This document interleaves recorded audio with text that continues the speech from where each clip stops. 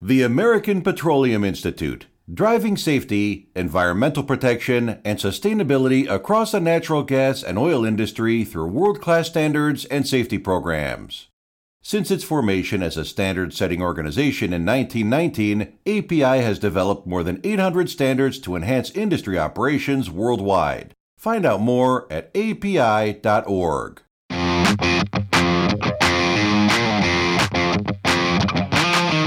Welcome to ESG Energized, where we discuss the latest developments in the environmental, social, and governance arena that are impacting the energy industry today. Here is your host, Delfina Govia. This is Delfina Govia, your busy business boss, executive, strategist, and transformational leader, whose mission on this show is to educate, engage, and energize the global community on topics of sustainability and ESG. Hi, folks. As you know, I like to introduce my audience to other shows on the Oil and Gas Global Network. And today, I want to connect you with my fellow podcaster, the fabulous Elena Melkert, and her show, Oil and Gas Upstream. Recently, Elena was at OTC and caught up with Scott Angelle after he gave a talk titled Balancing Energy Transition and Production. Scott has the distinction of being the nation's longest-serving director of the U.S. Bureau of Safety and Environmental Enforcement, and he is the founder of USA Energy Workers.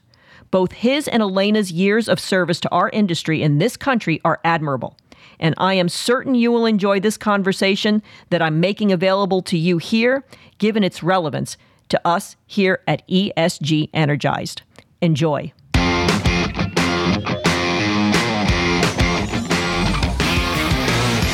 I'm Elena Melkert, your host. Some of you know me as the former director for Oil and Gas Upstream Research at the U.S. Department of Energy.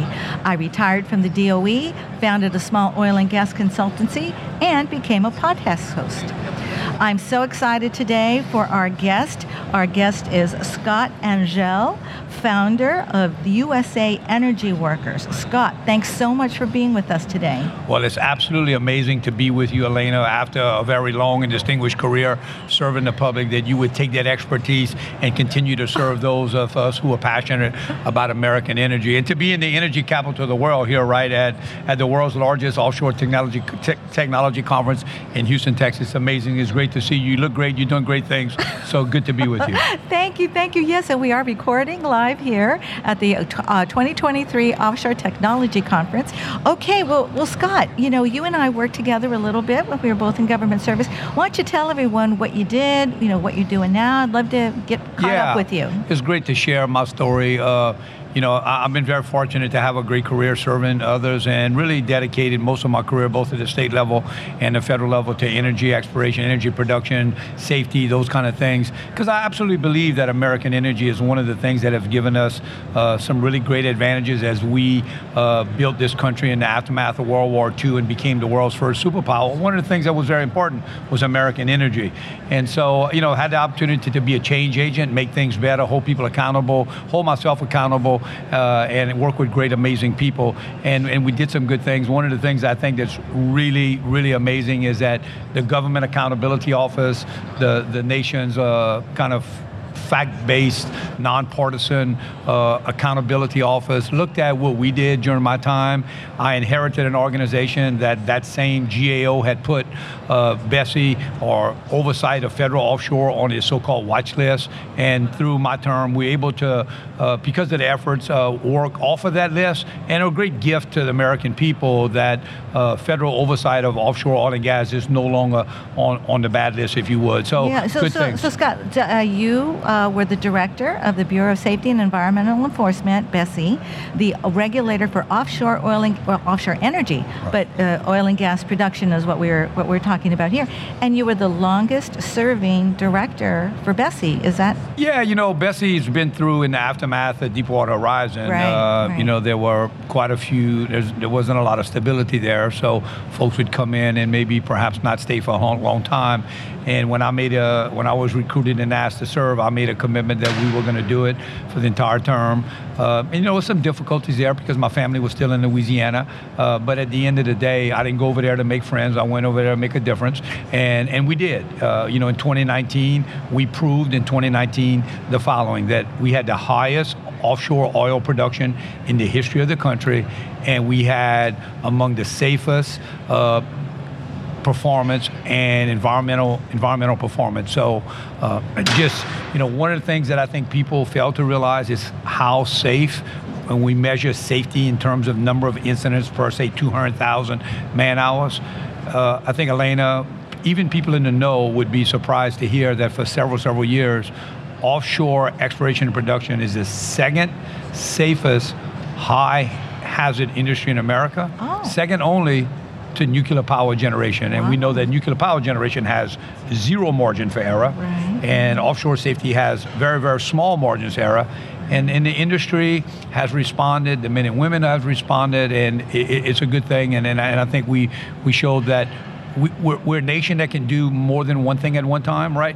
We can have safe operations, and we can have environmentally sustainable operations, and we can have robust production. Yeah, and your work included international presence with other regulators in the offshore arena, and so and oil and gas. So, how would you characterize our standing in the world with respect to our safety standards? Yeah, so you know, look, I think after the Deepwater Horizon event, there was a lot of review, if you would, of what other provinces were looking at and doing, and so the government went out, I think, and looked at some of the other provinces and took best management practices, you would, revised some regulations. Some of them missed the mark. We came back, we believe, and hit the mark with some revisions to that.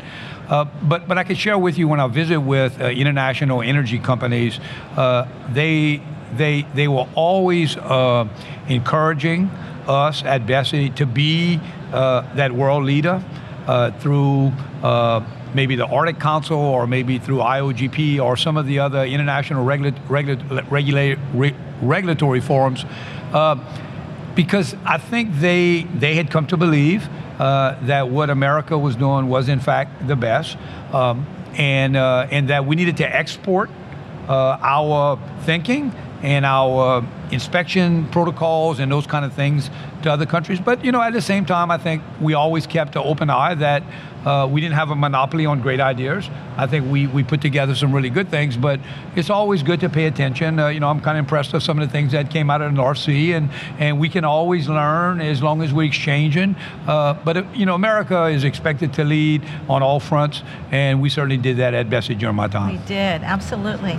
And so what are you doing now? I mean, yeah, so a couple of things. SPE, I mean, OTC, I know that you're speaking on a panel today, balancing the 3 E's. Is that what that? Yeah, you know, one of the things that I think recognized in my time as a regulator, that the worker was missing from the conversation. Right. And let me say that one of the things that I feel very strongly about is my appreciation for the agriculture industry in this country. To me, they've done an amazing job. The agriculture industry does an amazing job. Even though much of agriculture is owned by corporate America, the agriculture policy makes the farmer the centerpiece of the conversation, okay? Wow. And there's a reason for that, because America loves their farmers.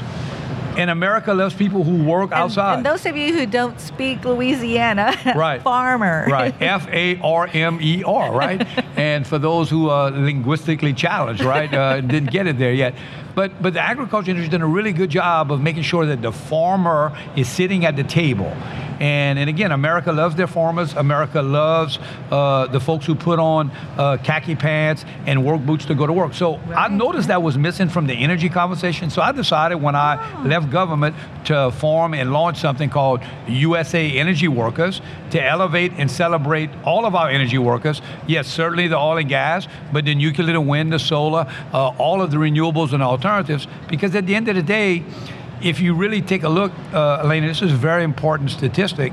We've had 6 recessions in this country from 1973 to 2019. Yeah. Each one of those recessions were immediately preceded by a spike in energy prices. Oh. And as goes America's access to affordable, not cheap, but as goes America's access to affordable energy, so goes our economic performance. We sell more cars when we have affordable energy. We build more homes when we have affordable energy. The retail industry is healthier, travel and leisure. So in a lot of ways, as so goes energy, so goes America. And so in my mind, if we know that, if we've had 6 recessions from 73 to 2019, and they've all been preceded by a spike in energy prices, even I know that that's a trend, right? Yeah. And so we don't need to study a whole bunch. We just try to, I think, avoid that. And the way to best avoid unaffordable energy prices is to look at America's energy resources. It makes no sense to me that in this country we would pause and cancel offshore lease sales at the same time ask OPEC countries to increase production in the name of the environment when our environmental record is better. Yeah, that hurt a lot of people, especially here. As we were at the Offshore Technology Conference, that was a very real impact. Yeah, and it's unfortunate, and the impact begins to domino, and we've kind of seen what has happened when you vilify an industry that's so important, and when you unplug or attempt to unplug one of your major sources of energy in favor of another source, but that next source is perhaps not yet ready to step up, there's pain at the pump. And pain at the pump leads to incredible things. And so what our country has, in a sense, done is, in order to get, inflation under control, and the experts tell us that they believe that about 40% of the inflation that we experience is caused by high energy prices, because it has this rollover effect, and we all know what's happening with food inflation, again driven by diesel prices and things like that. And so, we just fundamentally believe that the pain at the pump is unnecessary. We believe that instead of raising interest rates, instead of increasing interest rates, we ought to increase domestic production to lower American energy prices to make them more affordable. And that would, we believe, help tame inflation, have robust employment opportunities for everybody.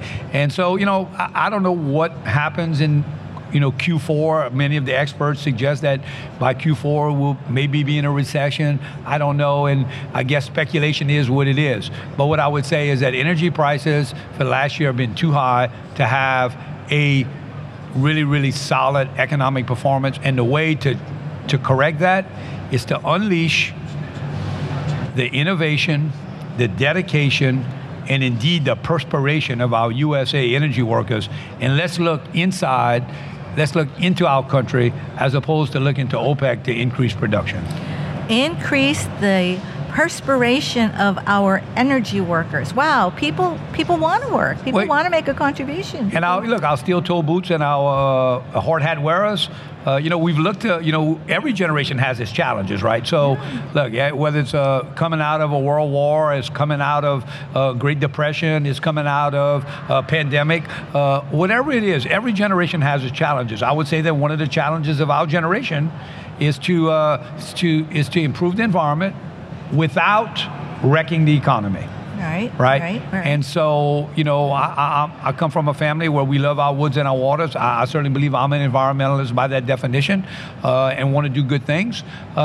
And so this idea of balancing the 3 E's, somehow, somewhere in America, the red states became centered around one of those E's called energy. The blue states became centered around another one of those E's called the environment.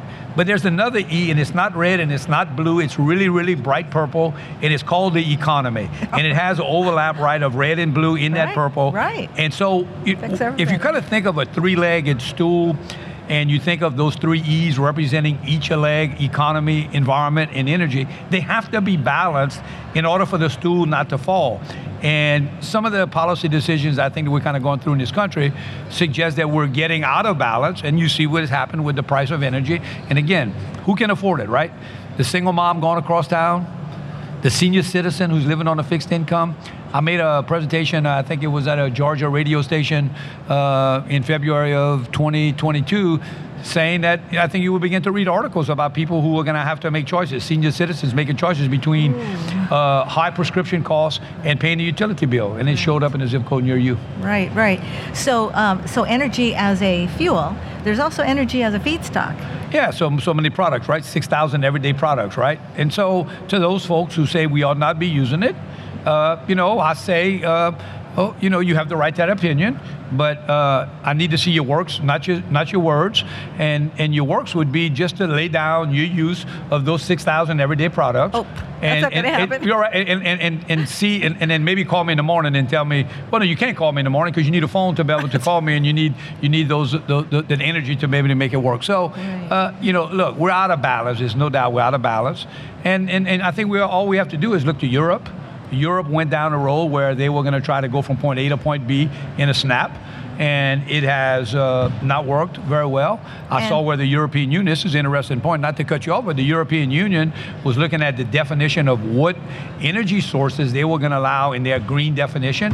And their first cut at it, the decision, was not to include natural gas. They were going to exclude natural gas from their green definition. And, the economy started falling apart in Europe, and prices started going a little sideways. And they revisited that and said, no, we're gonna let natural gas back into the definition. I think that was the right second decision to make. But I would say that the molecules didn't change, the science didn't change, the politics and the economy changed, and that's what drove it. And we ought to be aware that, look, energy has to be affordable. It has to be affordable. It's not affordable, and again, don't take my words for it, but I read an article recently where the CEO of BP, who is a very, very bright guy, done an amazing job. He's come out and said, and I'm paraphrasing, but the headline was like, more oil and gas investment, better for the climate fight. And why did he say that? Because if we reduce supply without reducing demand, that leads to price spikes. And price spikes leads to economic volatility, and that volatility leads to usurping the transition. And so we just need to be smart, and we need to plan it, and we need to take smart steps. And so when I take a look at offshore, Elena, I'm very, very passionate about offshore. Yeah, you are. When you take a look at the statistics, the Gulf of Mexico production has the second lowest carbon intensity production per barrel in the planet, and has among the lowest methane flaring and venting metrics. We only flare about 1.25% of our gas that's measured to produce gas. And there's a reason for that, because we got this robust pipeline system in the Gulf of Mexico. We don't have to flare and vent. We can take it to market. Simply said, the Gulf of Mexico is just an amazing, amazing federally owned resource, publicly owned resource, that all the metrics, and again, I have a quote right here just to share it with you. Again, don't take my word for it. In November 2016, the Bureau of Ocean Energy Management released a report, and this was under the Biden-Obama administration, and they released the following report. I'm quoting, United States greenhouse gas emissions would be higher if BOEM were to have no lease sales. Emissions from substitutions are higher due to exploration, development, production, and transportation of oil from international sources being more carbon intensive. So this federal report, public report, said that this is going to increase United States gas house emissions. But that's precisely what this administration did, said, no, we're going to start pausing and canceling lease sales and putting people who sound like me, Boudreaux and Thibodeau, on the bench, right? And asking for people that, employed through OPEC to produce more production. So it's really ironic, it's awkward, it's unnecessary, it's causing too much pain at the pump. Our economy is suffering. What do? We raise interest rates and now make it so much more difficult for such a broader group of people. Very unfortunate. Yeah. Well, just back to your point about energy choices and the fact that we actually had Europe had a warmer than expected winter. What would have happened had the U.S. not been able to provide the LNG that, supported them during the time of need? So it's definitely... And so we have another, going back to the farmers, we have another opportunity here. On the strength of our farmers, we have fed the world. Yeah. And by doing so, we have spread freedom and democracy and freedoms of religion, and by bringing the American values to folks, right? And our farmers do a whole lot more than feed us. They really, really do help bring stability to the globe. So we believe at USA Energy Workers, we can take a page out of that book and not only just feed the world, we have opportunity to fuel the world. Yeah. And how do we do that? One of the ways we do that is recognizing that the European Union no longer wants to get its gas from Russia, and 40% of the gas came from Russia at one time. We can do that through LNG, liquefied natural gas, incredible opportunities, certainly here in Texas and Louisiana, who understand and want to be those host states. But these are freedom molecules. These are molecules that allow us to, as my good friend Mark Menzies, the former Deputy Secretary of the Department of Energy, said, I think in front of Congress, these are freedom molecules. And so we have an opportunity to take, if you would, an American worker who's going to create a job, do better for his family, pay taxes, use U.S. production, where the country gets royalty benefits from U.S. production. Those royalty benefits, royalty income is dedicated to the greatest bipartisan conservation legislation in 50 years called the Great American Outdoors Act. So we drill a well in the Gulf of Mexico. Again, it would start from the beginning. We had really, really good environmental metrics there, really, really good climate metrics there. The government creates a revenue stream. That revenue stream goes into taking care of our parks and those kind of things, our national forests, our wildlife refuges. We create the jobs. We take the LNG and we ship it to our friends in Europe. We spread the strength of America when we do that. We make the world safer. We employ people. We make the planet safer, and we make the planet healthier, because we all know that the carbon intensity of production in the Gulf of Mexico is just so much better. And again, the metrics are so clear. We started to believe at USA Energy Workers that there is something nefarious at play here. Never since the days of Prohibition have we seen such a industry that's been vilified, right? It's just, and it's so important. And, Elena, you and I are fortunate enough that if the price of, gasoline goes up, we're going to be okay. You and I are going to find a way to be okay. But there's a lot of folks who struggle, and we married to our climate-controlled homes, and we married to our automobiles. We often live in places we do not work, so we got to have them. So what happens? We start cutting out other things. And the other things that we cut out, again, retail, travel, automobile purchases, home construction, all those things start suffering, and you start to see some of those numbers showing up right now. Yeah. I was in California recently. I'm from California, visiting family and also for business. And the price of gasoline was pushing on $7. And, people that I know in the oil and gas sector in California are saying that it's ending through policy. And that to supplement the need for fuel, that California is importing like 60% of its oil. And I just thought that didn't make sense to me, because California used to be the third largest oil and gas producing state in the country, right? After only Alaska and Texas. And now it's like importing such big numbers. And it's reflected at the pump, and it's a big state that depends on, vehicles. Yeah, and look, I'm a states' rights kind of guy, and I believe that individual states have the right to make their policy, but they also have to suffer the consequences, right? And it's unfortunate. I think somebody was saying that they saw a sign at a service station, instead of the price for regular and super premium. It was the regular was it said arm. For the premium, it was leg, and for super premium, it was both, or firstborn, right?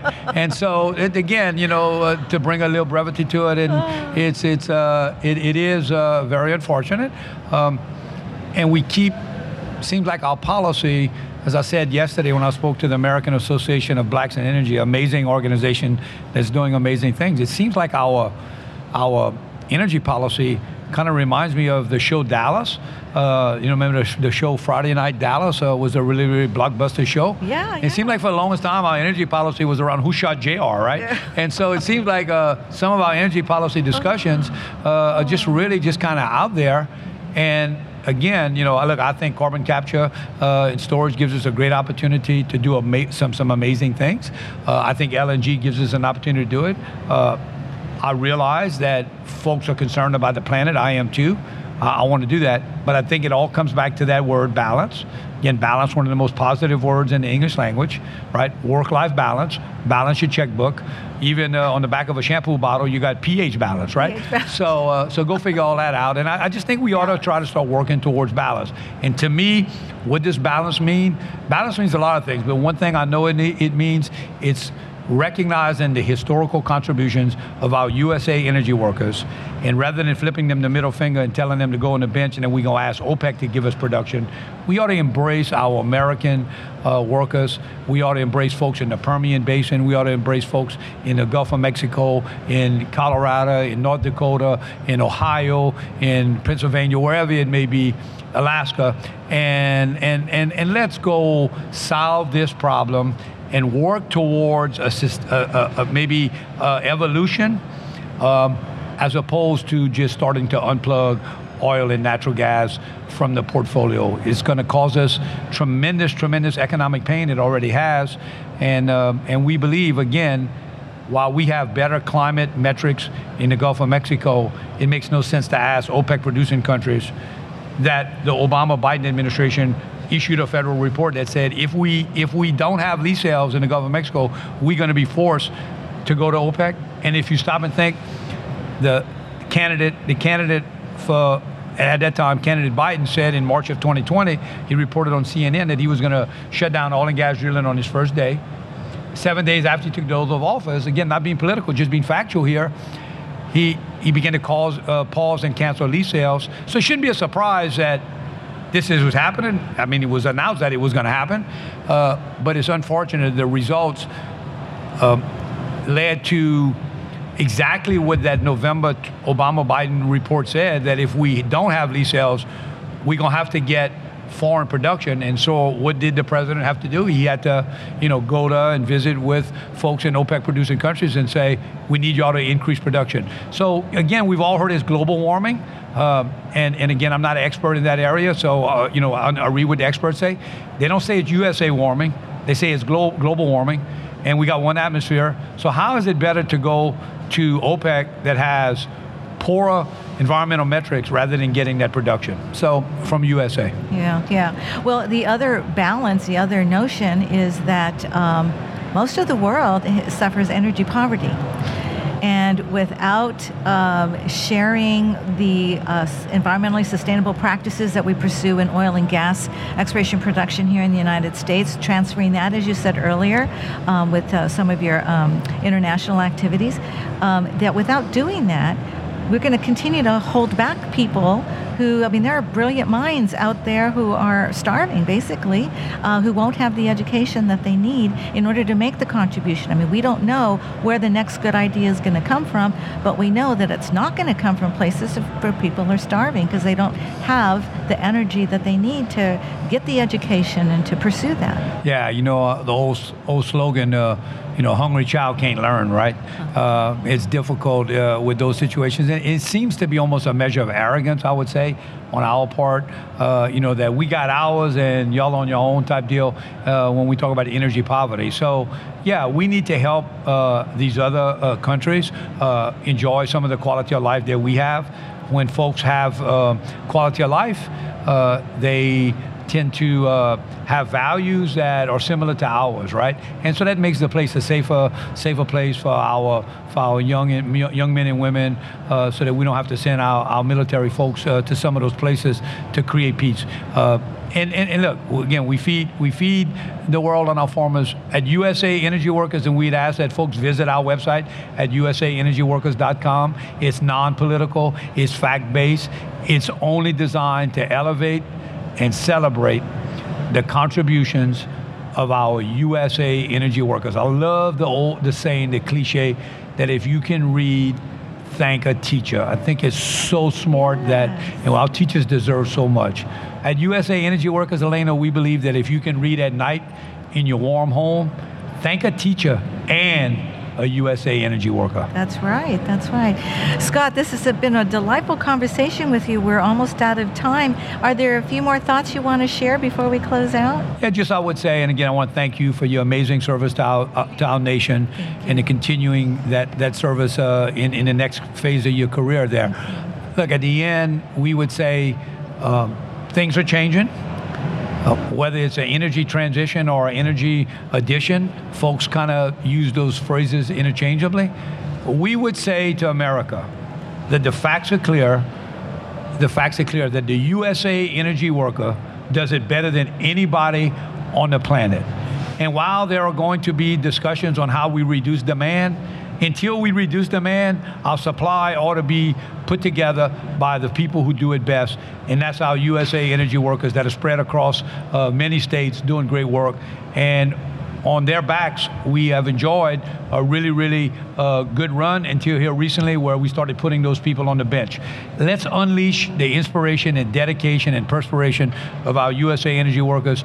We'll help reduce pain at the pump. We'll help drive down those utility bills. We'll create jobs. And at the same time, we'll make the planet a healthier place. So certainly good to be with you. Wonderful, wonderful. Thank an energy worker today. Absolutely. Yes. Oh, Scott, it's been just so delightful talking with you. We'll definitely have to catch up with you again very soon. We'd love to. Thank you so much.